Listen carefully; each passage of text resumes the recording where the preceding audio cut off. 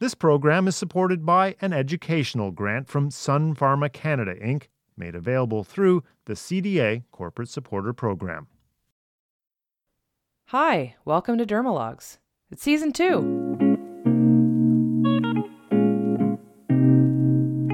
I'm your host, Dr. Carrie Purdy. I'm a dermatologist who spends part-time in the community, part-time academic in Halifax, beautiful East Coast.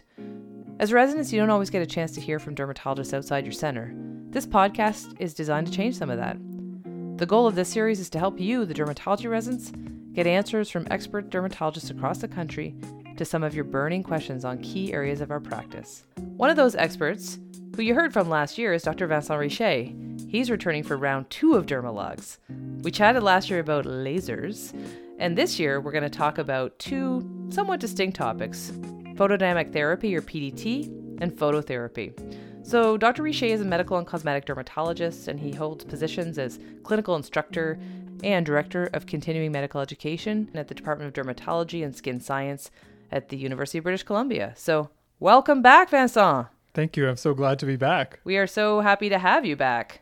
So hopefully we'll be able to cover some exciting topics about other parts of the light spectrum, if you will. Exactly. We can get excited about devices and geek out once more together. Sounds good to me. So first off, let's get talking about photodynamic therapy, or, just to make our conversation easier, let's call it PDT. One of these things I remember as a resident learning all the different, how you put the stick on and what light you use and et cetera, but I have to admit I didn't get a lot of hands-on experience. So maybe from your end, what is PDT? Yeah, I think it really makes sense to try to define it, because really we're putting stuff on the skin, we're using activating lights. How is it really different than PUVA, for instance? Yeah, right? exactly. And so when we think of the photodynamic effect, it's really a holy trinity. There's 3 factors involved. First, we need a photosensitizer that'll be applied to the patient, and in modern PDT, that's done topically. The second thing is that we need a wavelength of activating light. And when we're dealing with PDT, that wavelength is often going to be in the visible spectrum, either an artificial blue light or a red light, or more recently, we've started using daylight, so sunlight, to activate PDT. And the third component of that is oxygen. And that really the patient brings to the table, if you will. And that's because we need oxygen to create reactive oxygen species through that process. And so once the photosensitizer is present in the skin, it's going to be turned into its active form. And that active form can get excited by visible light. Once it moves from its excited state to its resting state, this is sort of our high school physics, photon release kind of science, it can change regular oxygen into reactive oxygen species that are going to be damaging to the tissue where they are. And so you can wonder, why, this injury bad, right? But the photosensitizers is preferentially absorbed and converted within, let's say, actinic keratosis or superficial basal cell tissue. And so that's where it's going to selectively have its reactive oxygen species effect. That's great, actually, thinking about it that way, because as you were talking, I was thinking to myself, how do you control some of that damage? And I think it sounds like maybe you do by targeting the specific abnormal cells in the skin. Is that a good way to think about it? Yeah, that's very smart. There are so many ways in which PDT is selective, right? First of all, the tissue itself is more avid for metabolism of the sensitizer. The second thing is that we apply it where we need it, right? So we can be selective in that way. And then where we activate the lights, so with our light sources, we can be even further specific in terms of the location where we're using it. Now, you mentioned at the beginning, you think about photodynamic therapy as using a different type of light than you would with, traditional phototherapy. And so how are they different? Yeah, there's a lot of contrasting and comparing factors. What I like to compare it to the most is, let's say, topical PUVA, right? Where we apply Sorlin to the skin and then we use ultraviolet light. This is more of an anti-inflammatory treatment. And, we wonder, is there a slight increased risk of causing skin cancers down the line if we use this treatment excessively? differences with PDT. So number one, the photosensitizer that we apply to the skin is changed to something else by cells. So it's actually a pro-photosensitizer. It's not like Psoralen that is itself going to do the work. The second component of it is that rather than using ultraviolet light to activate it, we're using visible light. You will remember that shorter wavelengths are more energetic and can cause more biological actions. And that's where more of the action has been in dermatology in the past. But we're finding out that visible light, even though it's a bit less energetic, can have a lot of biological effects. The contrary to the PUVA, here we're actually treating precancerous conditions, right? And so we're not accumulating DNA damage so much. We're trying to treat precancerous conditions, or let's say in situ non-melanoma skin cancers. And so we think that repeat use is actually going to have a bit of a preventative effect to carcinogenesis rather than increasing it. Right. So we're using all those physics again, and that makes a lot of sense. When you're looking at a patient, that might have some actinic damage, pre-skin cancers, superficial non-melanoma skin cancers, how do you identify if they would be an appropriate candidate for PDT or even an ideal candidate? How do you select that? Yeah, that's a really good question. And I feel like that's something that has changed so much since I've graduated and with my practice maturing. I think when you and I examine patients, our first concern when we do their skin check is, okay, is there a skin cancer to cut off? Right. Once that's settled, we get into prevention mode and trying to treat actinic keratosis to prevent squamous cell. If they're just a localized treatment, we have our cryogun on our holster, but we basically decide, is this patient a field treatment patient or are they just a localized treatment patient? Once we decide that they're a field treatment patient, that's when the decisions get a little bit more complicated. I think we have inexpensive FUDEX that we've had forever. We know how it behaves and it's extremely effective. And so in my patients that are willing to go through the process of FUDEX with maybe a few weeks of redness and crusting and scaling and the social downtime related to that, FUDEX is probably going to be my first line treatment, especially in line with newer New England Journal of Medicine publications. I was going to ask you about that, so you jumped the gun, but I like it. Yeah. Being proactive. I think we all knew that FUDEX was super reliable and that its effect is very reproducible. One thing that paper did not really capture is how much our patients hate doing it, and the redness and the crusting and how much they interrupt their treatments. Prior to that paper, we kind of thought that most modalities were as equivalent as each other, right? Maybe FUDEX, imiquimod, PDT, Ingenol, we thought they were pretty much more of the same, but that the downtime was going to be different. And that's really something that's going to be an advantage for PDT, is that the local reaction of redness and crusting is going to last about a week for most treatments. You took the words out of my mouth, which was how long is the downtime? Because I think one of the biggest complaints that my patients have will be, well, it's hard for them to come, or they don't want to come up with 3 weeks or 6 weeks or longer of downtime where they may have social engagements or they're interacting or they're face forward. And so if there's an option where they have less time, that's probably more amenable to that type of patient that maybe has to go out and interact and cares about that in particular. Exactly. I think when I started my practice, when I have a 75-year-old patient, I would ask them, are you retired? I no longer do that because a lot of them are still working or super active socially. I say, do you work? And so those 2 to 3 weeks or 4 weeks of downtime that we're giving them are not, I think, compatible with everyone. And so for me, the quote unquote ideal PDT patient is someone that needs field treatment, is unwilling to go through something like FUDEX, but would be able to tolerate something that will give them about a week of downtime by reorganizing their professional or their social agenda.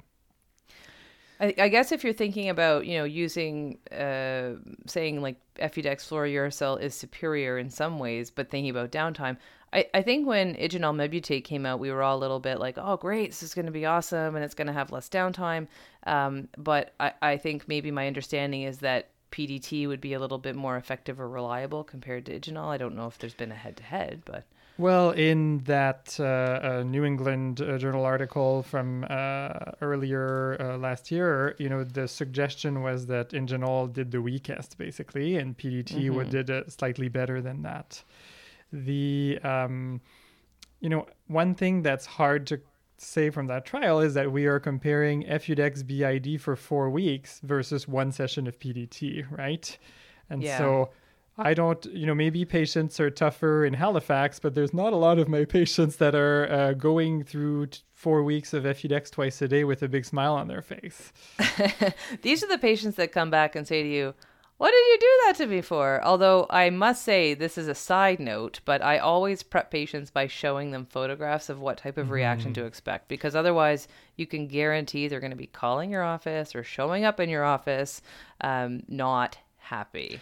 So I guess on that vein, when you're counseling a patient regarding PDT, what do you typically counsel them on?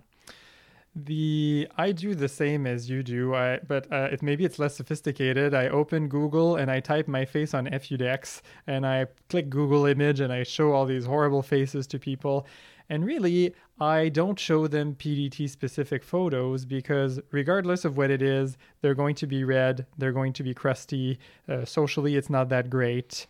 And I tell them, with a routine course of Efudix, this is going to be 2, 3, 4 weeks or more. And, we have other options that are in office like the PDT, which would be 1 week. Okay. After the PDT treatment, we do recommend, though, that they stay out of direct sunlight for 48 hours to sort of contain their reaction. That makes a lot of sense. Now, we talked about sort of, is it worth it in the realm of how much downtime they would have, but I guess just thinking about dollars and cents. So I know there are some provinces where I think PDT is covered under provincial plan. So I think Manitoba comes to mind. I will say in Nova Scotia that is not the case. I don't know about BC or the rest of the country, but in terms of out-of-pocket costs for patients, can you ballpark me, or is that something you don't want to talk about? Yeah, I mean, you are right that it is totally different across the country. And so there's 2 components to it. Number one is the photosensitizing drug itself. And so in British Columbia, for instance, there is no coverage for photosensitizers, but there is pretty decent coverage when people have extended medical coverage. When I worked out of Quebec, there was some special authority paperwork that I could request for my patient with multifocal superficial basal cell so that the drug could be covered. When I worked in Quebec, I also had a fee code for activation of photodynamic therapy, something that doesn't exist in British Columbia, for instance.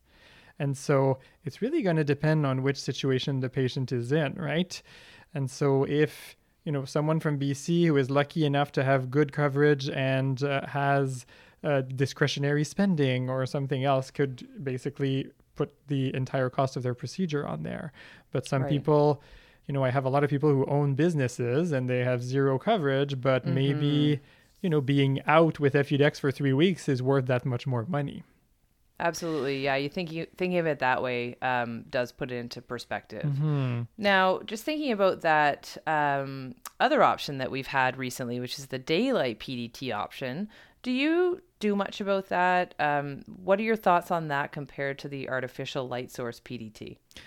Yeah, so I was very lucky as Dr. Harvey Louis fellow in 2014, 2015, even before daylight photodynamic therapy was officially on label, to start doing some cases. And, there were some very interesting trials out of Europe and Australia that showed that it was a non-inferior way of administering PDT in a split phase and split study trial. And basically, when our patients do conventional PDT, we prep the area, we put their sensitizer on, they wait for a few hours, and we shine the activating light on there. So they've accumulated a lot of protoporphyrin IX that we activate very quickly. And the number one side effect and problem is pain, pain, pain. Okay, at the side, that reactive oxygen species pain is something they've never felt. And I have a handful of patients that have told me after, you will never make me do that again. The part of that is that you need to have a device in your office and someone who is activating the patient. And maybe the patient is waiting in one of your exam rooms. And so it is a bit onerous of time and of resources. The daylight PDT is way less resources and, more importantly, way less pain. And so the patient comes to the office, we prep the skin, we put sunscreen on them to protect them from UVB and UVA, but they're still going to get blue, red, white light through that sunscreen. We put the Medvix on them and they go sit outside for a few hours, about 2 to 2.5 hours. So our patients here go, these are sun-damaged people that we keep telling them to stay out of the sun. Then you send them out in the sun. They go sunbathe on Granville Island for 2.5 hours before they return back, and our staff rinse off the product from them. So I have a logistical question related to that, which is, okay, BC, your weather might be a little bit more predictable than here on the East Coast, which it could be raining one second and sunny the next. And so how do you actually book those patients? Or do you have a way where you're like, oh, it's a nice day, get the daylight people in?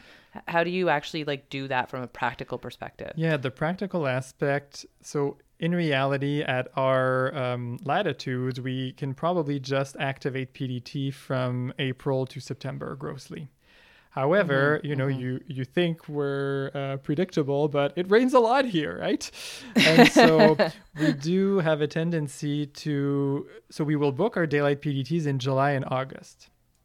Okay. And we will tell our patients that, if they booked a week off because of a business trip or something else, that they want to recover hiding away, that we might be, because we're equipped with conventional PDT, that rather than doing the daylight, we might activate them with red light if they really hold on to that. Okay. But the people who have experienced both, the pain level of doing daylight PDT is between 0 to 2.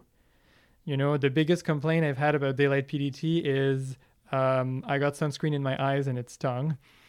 And I've had a few people actually come back to the practice and ask me if this was a sham because they just basically felt nothing and just had this stuff rinse off. But of course, they got a reaction a few days later, right?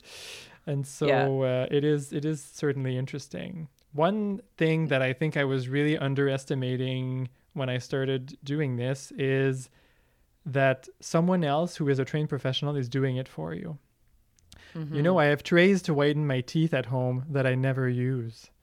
And if I go into the office and get my teeth whitened, I'm more happy with that service.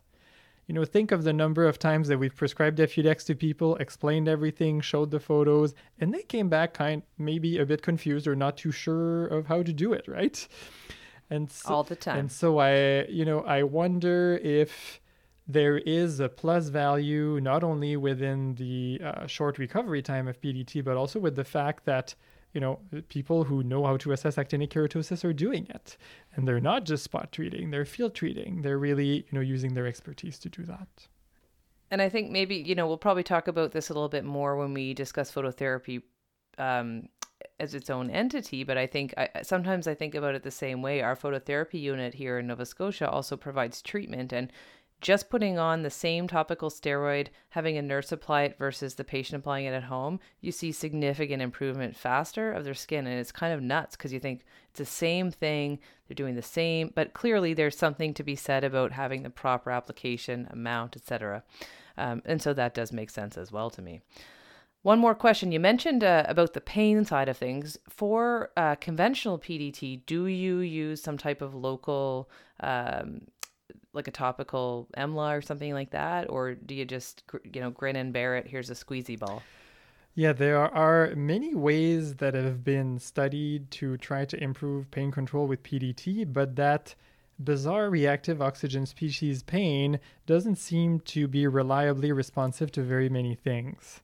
The other component of that is that we want oxygen. And so we do not necessarily want to create vasoconstriction with topical anesthetics or injections with epinephrine or maybe even too much cold, right? because we do Right. use forced cool air or cool sprays to get people through the process if they're very uncomfortable. But we can wonder, what are we doing to that biochemical reaction during that time? Science gets you every time. Okay, before we move on to phototherapy, do you think there's anything else that we haven't covered about PDT that you think is critical for our residents to hear? Well, one thing that is both extremely tedious to memorize, but also very cool to understand, is that PDT is basically an iatrogenic form of porphyria. Mm-hmm. And, no one likes to memorize all these enzymes and all these diseases. But, if you understand the mechanism of action of PDT sensitization, which is basically the idea that you're providing ALA exogenously and bypassing a rate-limiting enzyme to the point where you reach another rate-limiting enzyme and you have protoporphyrin IX accumulation, we are basically temporarily giving erythropoietic protoporphyria to our patients, right? And of course, if they go outside and they're stinging, it's kind of those same symptoms that we attribute to that disease, right? Yeah, that's exactly right. And I think I blocked that out because porphyria is always such a massive topic. It's always that night before you look at the pathway, you do it every year, you try to jam it in your brain. And so this practical application probably does make that pathway a little bit easier for people to remember, or residents at least, for when you're studying, guys. Yeah, I still have that handwritten note, to view as I was going to the exam, You pull it out, you stuff it in your bag, you go right to exam. Yeah. Okay. Great. Well, that's a great discussion around PDT. I think maybe we'll shift gears a bit. And even though in some ways I always think about all these things together in my brain, they are very distinct parts of the light spectrum. And so maybe let's talk about more traditional phototherapy.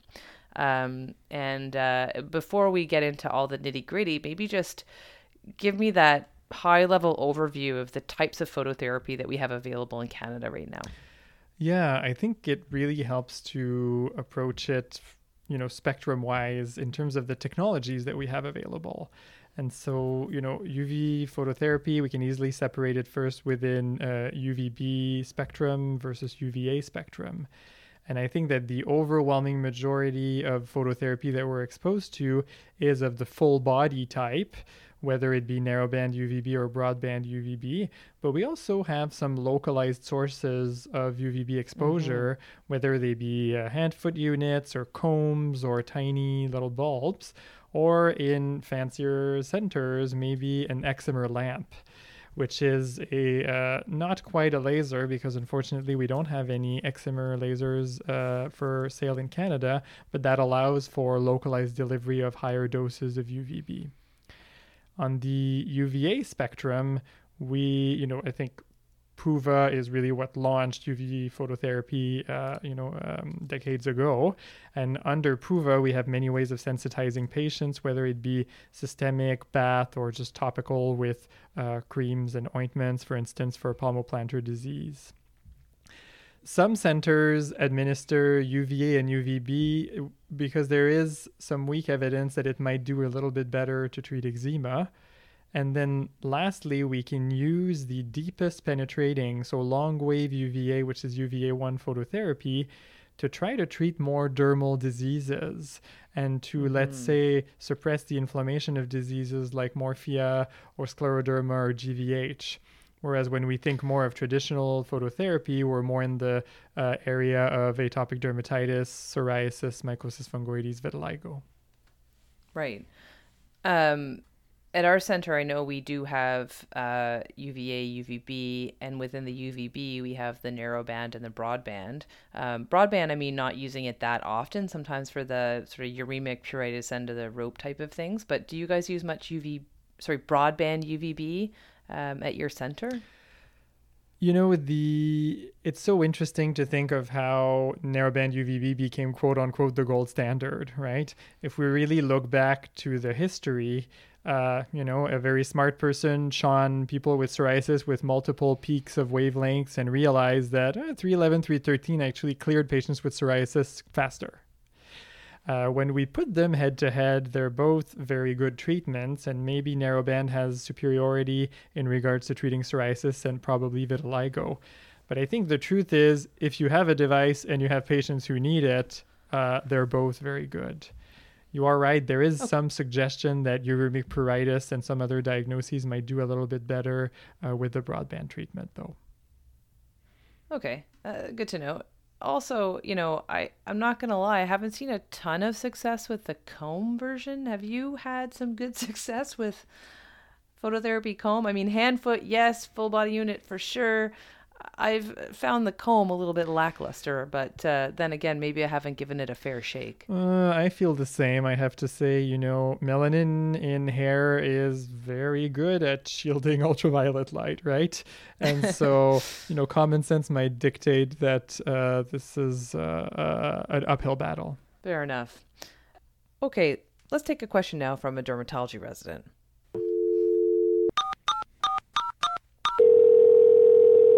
You've reached the world headquarters of the Dermalogs podcast. Hi Dermalogs, this is Annie Liu from Toronto. My questions are, when you first assess a patient, how do you decide to prescribe phototherapy and where do you start? Yeah, and I mean, that's a very good question. And I wish that the answer was very scientific, but it's actually extraordinarily practical. It has to do with the technologies that are available at your center, where your patient lives, and what they do for a living. Because and I always joke around with my patients with this, I tell them the number one side effect of phototherapy is that you have to go. And so, it requires that commitment of, for psoriasis and eczema, maybe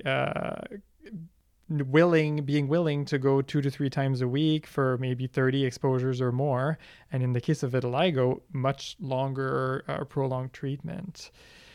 Yeah, and that's really what we see in terms of main issue from light, I believe, is that people drop out. Maintaining expectations, or setting expectations, I guess, is really key. What do you say to people? This is just something I thought of as you were talking, and this actually literally happened to me today, but what do you say to people that go, okay, I live pretty far, but there's like a tanning salon down the street. Can't I just go there? I suspect you have a sort of pat response to that. What do you say? Yeah, I tell them that we have a narrowband booth, and that's usually when we have that discussion. I tell them that the sun and UVA tanning salons are considered class 1 carcinogens by the World Health Organization, and that our medical booths actually emit light that is very effective at reducing inflammation, and that we try to take, quote unquote, the garbage out of it. And that, in fact, the narrowband UVB lights that we have available, if they increase the risk of skin cancer, that increase is so low that it could not even be measured. In places where it's studied, like in Ireland, where it's only redheads, where if anyone's going to get skin cancer from treatment, it might be them. I was just thinking about that's a much better response than my response, which is typically like, "Oh no, don't do that. That's bad." So I'm gonna take the garbage out of it. I like that. It's like we're on the same wavelength. Just gonna throw that. I couldn't help myself. But you mentioned about skin cancer risk, and I was just about to ask you, how do you balance that long-term risk of skin cancer versus the benefit of treating whatever inflammatory condition it is with phototherapy, especially thinking about those, fair-skinned, Irish folks, for example. How do you balance that risk, or how do you present it to patients? I think we were really, we've had a bad experience with the fallout from systemic PUVA, right? I think we all have in our practice some quote unquote ex-psoriasis patient that is now covered in stellate lentiginous and has had 1 million squamous cell carcinomas, right? Mm-hmm. After 250 sessions or this many joules of systemic PUVA, it turns out, squamous cell carcinomas were increased quite a bit. We've had narrowband UVB for a while, and even my patients who have had 1,000, 2,000, 4,000 exposures, they just don't look sun damaged the same way that PUVA people do, right? In a way, UVB is highly energetic. We think it could cause skin cancer, but it appears that the experience with it is overwhelmingly positive. And so most guidelines do not even cap out at a number of sessions. Some international guidelines, they just kind of fall back on what's happened with the PUVA in the past, and they might tell people, 250 exposures, you might start to consider switching it up. But the problem is switching it up to what, right? We are quality of life doctors, and we're trying to help out our patients whose conditions might really be bothersome to their lives, right? And so we have to weigh the pros and the cons. One way of doing that is to do skin checks on people who do phototherapy, right? And so I don't think it is unreasonable to do a head-to-toe at least once a year on someone who's on phototherapy to make sure that you're not irradiating a basal cell that's already there. Good point. I think that level of surveillance certainly, at least makes sense. So you probably work that into your practice. And I think that does sound, obviously prudent and reasonable. Thinking about PUVA on sort of the flip side of that, different centers use different things. So I know, our center in Halifax uses bath PUVA for the most part. However, our site that's a couple hours outside the city tend to use oral Sorolin. They don't have the bath capacity. And so when you have a patient, for example, that's on oral Sorolin, if you use it, how do you counsel them just about their day-to-day sun protection? Because they essentially are always sensitive. Yeah, the patients on systemic PUVA do remain sensitive throughout. I think we want to make sure they have decent eye protection and that they basically have the same type of life that we hope that our melanoma patients have with minimizing sun exposure, wide brim hats, and all of that. I have to say I probably haven't prescribed Sorolin in about 4 years. And so most of the PUVA that we do here in Vancouver is hand-foot topical PUVA. Thinking about not that Sorolin's an adjunct treatment to PUVA as part of the key of it, but just thinking about other adjunctive things that some centers will use. And I know we still have some patients on the old school sort of Geckerman tar-based regimens or the Ingram's anthralin regimens. Do you use much of that? And if so, what makes you decide to add that in? Yeah, we are pretty privileged at here because at VGH Skincare Center, we actually have a daycare center where patients can go to for a couple of weeks where they will get anthralin tar and light, and they get a lot of teaching about how to use their topicals. I'm not really afraid of combining a whole bunch of stuff topically for patients with light. And maybe systemically, if we need that little boost, I might add on acitretin. So the classic RE-UVB combination. Or the RE-UVB, I guess, is better. Yeah, it is an interesting combination. And I think that when we're thinking about the other drugs that we might use, patients like the idea that we're not altering their immune system. Mm-hmm. Okay, let's listen to another question from one of the dermatology residents. Hi, Dermalogs. This is Mimi Tran from the University of British Columbia. My question is that with all the effective drugs we have for psoriasis, eczema, and what have you, isn't phototherapy now outdated or about to become outdated? Well, it's certainly less sexy than injecting biologics. We are so lucky that we've had these series of revolutions in our therapeutics for our patients, right? And but at the same time, I would much rather have multiple arrows in my quiver to match them to the right patient. You're right. We have amazing drugs to treat psoriasis. But if we look at, for instance, the PASI 75 of 2 to 3 months of narrowband UVB, it's between 60 and 70 if it's done well, right? Mm-hmm. And so that's kind of rivaling maybe anti-TNF drugs, for instance. Certainly, the cost effectiveness of the treatment has been proven time and time again if the technology is present within our patients' communities, right? And, I don't know if it's just a West Coast thing, but our patients do like to get away with treatments that have zero internal side effects, right? And so I often try to simplify it with my patients. If they're not well managed with topicals, I'll tell them, we can treat these diseases in 4 different ways. We put ointments on the skin, we shine lights, we give you oral drugs, or we give you injectable drugs, which is a bit crude and oversimplified. But when you're at that crossroads between going beyond topicals, it's often going to be a choice of, okay, where do you live? Are you risk averse? Or what are you willing to do for your own treatment, basically? I think here on the East Coast, we like all the synthetic drugs. No, I'm just kidding.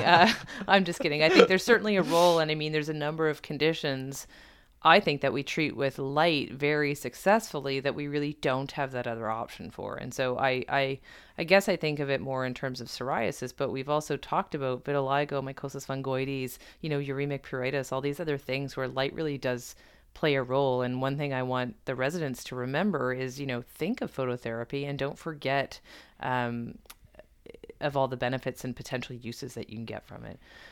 Who do you think, and I could probably answer this based on our conversation so far, but who do you think is the ideal candidate for phototherapy, for narrowband UVB? Yeah, I think, the ideal candidate is someone whose topicals haven't controlled their disease. They have a diagnosis or a disease that is UV responsive.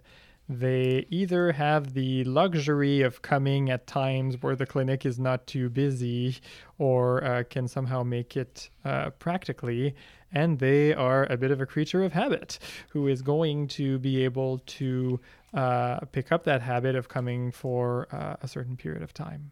I think also one area, and you might be able to comment on this, I've had a fair amount of success using phototherapy for itchy patients, in particular prurigo patients. And I think part of it also might be that decreased stress, having that point of care contact with healthcare professionals frequently, and it's sort of that decreased stress and, I don't know, pat on the back thing that comes along with it that maybe is also a benefit beyond just the light. Anyway, it's just... I absolutely believe it. We train for years in medicine and science, and then really what keeps us awake at night is often the relationships.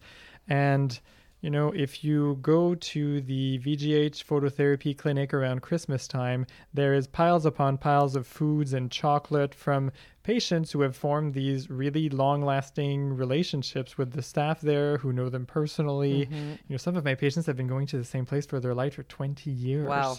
They're not interested in, going to another light booth or necessarily doing another treatment if it's working out for them. Yeah. And I definitely agree with you that, it's kind of quote unquote laying hands or, giving the care and maybe that sense of community to a group of people who understand your disease and don't really think about it, as being your entire identity, right? Yeah.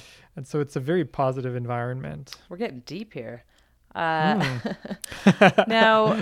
I do want to, so I want to ask one other thing too, which is that, or I want to ask a couple other things, but one thing that I think about and I get asked often is people will say, okay, I live far away, but, I want to try this light thing, and why don't I just go and buy one of these home units?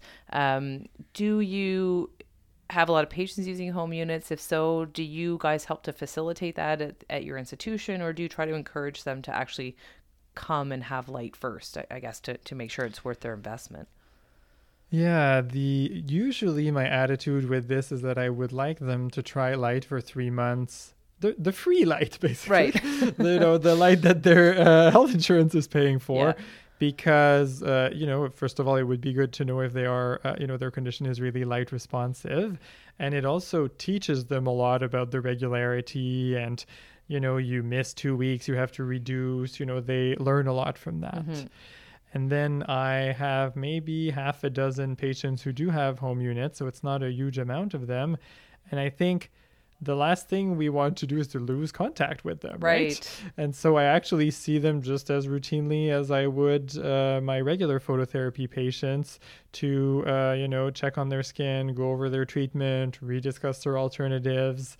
And it does require a certain level of being able to do math. Yeah. And, having an area to store all that.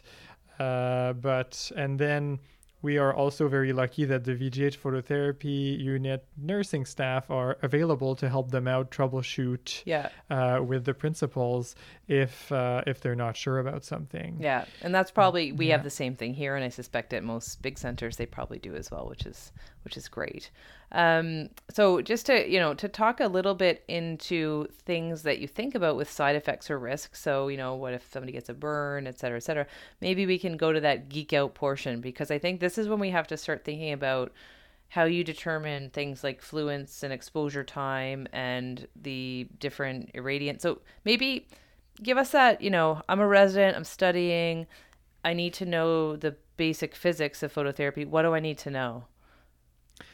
Yeah, I think one of the first things that we wonder about is how do you get started, what dose, and what. Yeah. How would you decide that? I think there's really two ways of deciding that, and the number one being the most practical one is determination of Fitzpatrick skin phototype for the patient. Right. And really, most commercial devices are going to come with recommended doses according to the Fitzpatrick type. Okay. The other more personalized and maybe more precise way of doing it would be to measure a patient's minimal erythema dose, or MED, right? Right. And so when we do that, we shine incremental amounts of light on their back, and we follow up on them 24 hours to see what the minimal erythema, the barely perceptible erythema dose will be, and we give them about 70% of that. But because that's so onerous of time and visits, it is rarely done unless there are some special scenarios. And then once that's done, patients come at their starting dose, and depending on the protocol, might increase 10, 15, 20% if they keep coming 2 to 3 times a week and they feel good. Mm-hmm. One thing, and the dose that we talk about is always fluence, which is the total dose per area, either in millijoules per centimeter square for UV or in joules per centimeter square for UVA. And what's really going to dictate the total fluence is the exposure time. Okay. And that I really didn't truly understand for a long time until I made a bit of an analogy. When you put a toast in the toaster, if you turn it from 2 to 5, the coil isn't any hotter. Your toast is just staying in there longer. And that's really what's happening with a UV booth. The lights are either on or off, and they're delivering light at what's called irradiance. So it's a speed of delivery of energy. And so if you multiply that by the amount of seconds that the patient is exposed to, that's going to give the fluence, which is that total dose. And so we of course, light bulbs tire out and need replacement over time. So the irradiance from the light might reduce very slowly over time. And booths are either equipped to constantly measure that, or they can be calibrated and measured weekly by staff if they're a little bit older, so that we make sure that we're delivering the right dose of light to the patient. I love that toast analogy. I think it makes it super clear. So awesome. I was going to ask too, so I guess if some of the residents are thinking about, maybe in their offices or practice, they want to work in doing some phototherapy, or they want to have some units. I was going to ask about maintenance, bulb replacement, calibration. You just kind of touched on that, but any other comments, I guess, or tips if somebody wanted to put phototherapy unit in their office? I think probably the highest yield piece of technology to get would be a narrowband UVB booth, because it can treat so many things. I think more modern booths give you little blips and suggestions as to when bulbs should be updated. So that's, quite helpful. And the suppliers or the companies actually have people that can come in and service them routinely for us, so that it can take a little bit of the responsibility out of our hands. Well, it is our responsibility, though, to make sure that the math is right and that the patients are getting the appropriate doses, right? And so, patients with the same last name, and we really need to make our staff usually check date of birth and name at the same time to really make sure that we're treating the right person. Yeah, that would be very important. Wouldn't want to give the same dose of a Fitz phototype 4 scan to somebody with phototype 1 for a different condition. Exactly. Do you guys do much in the way of photo testing, I guess, or do you use a lot of phototherapy on the West Coast for polymorphous light eruption? We seem to have a lot of that here on the East Coast. Yeah, it's definitely a decent treatment to try to desensitize patients using UVB for PMLE. And so most often, they'll come in the spring and maybe we'll treat them for a month or two. And I usually get them to slowly transition to progressive outdoor exposure during that time. And I don't know why I linked that to photo testing, but I guess, it just made me think of those two things at once. But do you do much photo testing or photo patch testing, which really probably only is relevant in very specific circumstances? Yeah, I think before I trained as a fellow with Dr. Louis, I think I mixed up a lot of those concepts up, right? Which I'm clearly doing right now. I can tell you're thinking that, Vincent. I can tell you're thinking that. When we think of photo testing a patient, that's a pretty vague term, right? Maybe we want to do photo provocation. Okay. That means we're shining UVA and UVB and we're following up on the patient either immediately if it's for solar urticaria, for instance, or a few days later if we're not sure about the diagnosis of polymorphous light eruption. And so we might decide that we shine a tiny little 1-inch square on the back with various wavelengths on the patient and reassess them later and see if we can generate their condition. And we could even decide to biopsy in that little square if we weren't sure. But I have to say, polymorphous light eruption is overwhelmingly a clinical diagnosis where we rarely move on to doing that. That makes sense. Another type of photo testing is the MED testing that we touched on. Yes. Which is different than photo provocation. When we do MEDs, we are looking at people's ability to burn. And do they burn more easily than other people? I'll give you an example. For instance, chronic actinic dermatosis. It's going to be really hard to photoprovocate this disease. However, they usually have reduced MEDs to UVA and UVB. And so we can look at those MEDs and see if they're very low that might support the diagnosis. And then the third thing that you mentioned is photo patch testing, which is because photoallergy is so rare. When I was working at the phototherapy clinic, we would make sure that they were fully patch tested before and fully photo tested before we went through the hassle of photo patch testing. Because, listen to this, they need 2 sets of patches with the same allergens. So let's say on Monday, they'll get both of those put on. On Tuesday, we'll lift one of the patches, irradiate their back with UVA, put them back on, and then they'll get their readings. And if it's a true photocontact allergy, they'll only react on the side that had the allergen and the UVA exposure. Right. But if they have just a regular contact allergy, they should react to both, on both sets. Right. But hopefully you would have picked that up prior to with your basic patch testing in the first place. Hopefully. Exactly. Yeah. So it does require quite a bit of coordination. Yeah.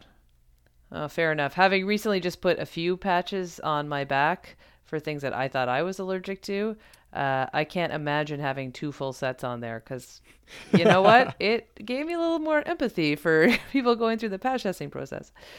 But that's more of an aside. Again, is there anything that you think we didn't touch on with regard to more traditional phototherapy that would be a key point for residents to take home? It really resonated with me when you said, do think about phototherapy, right?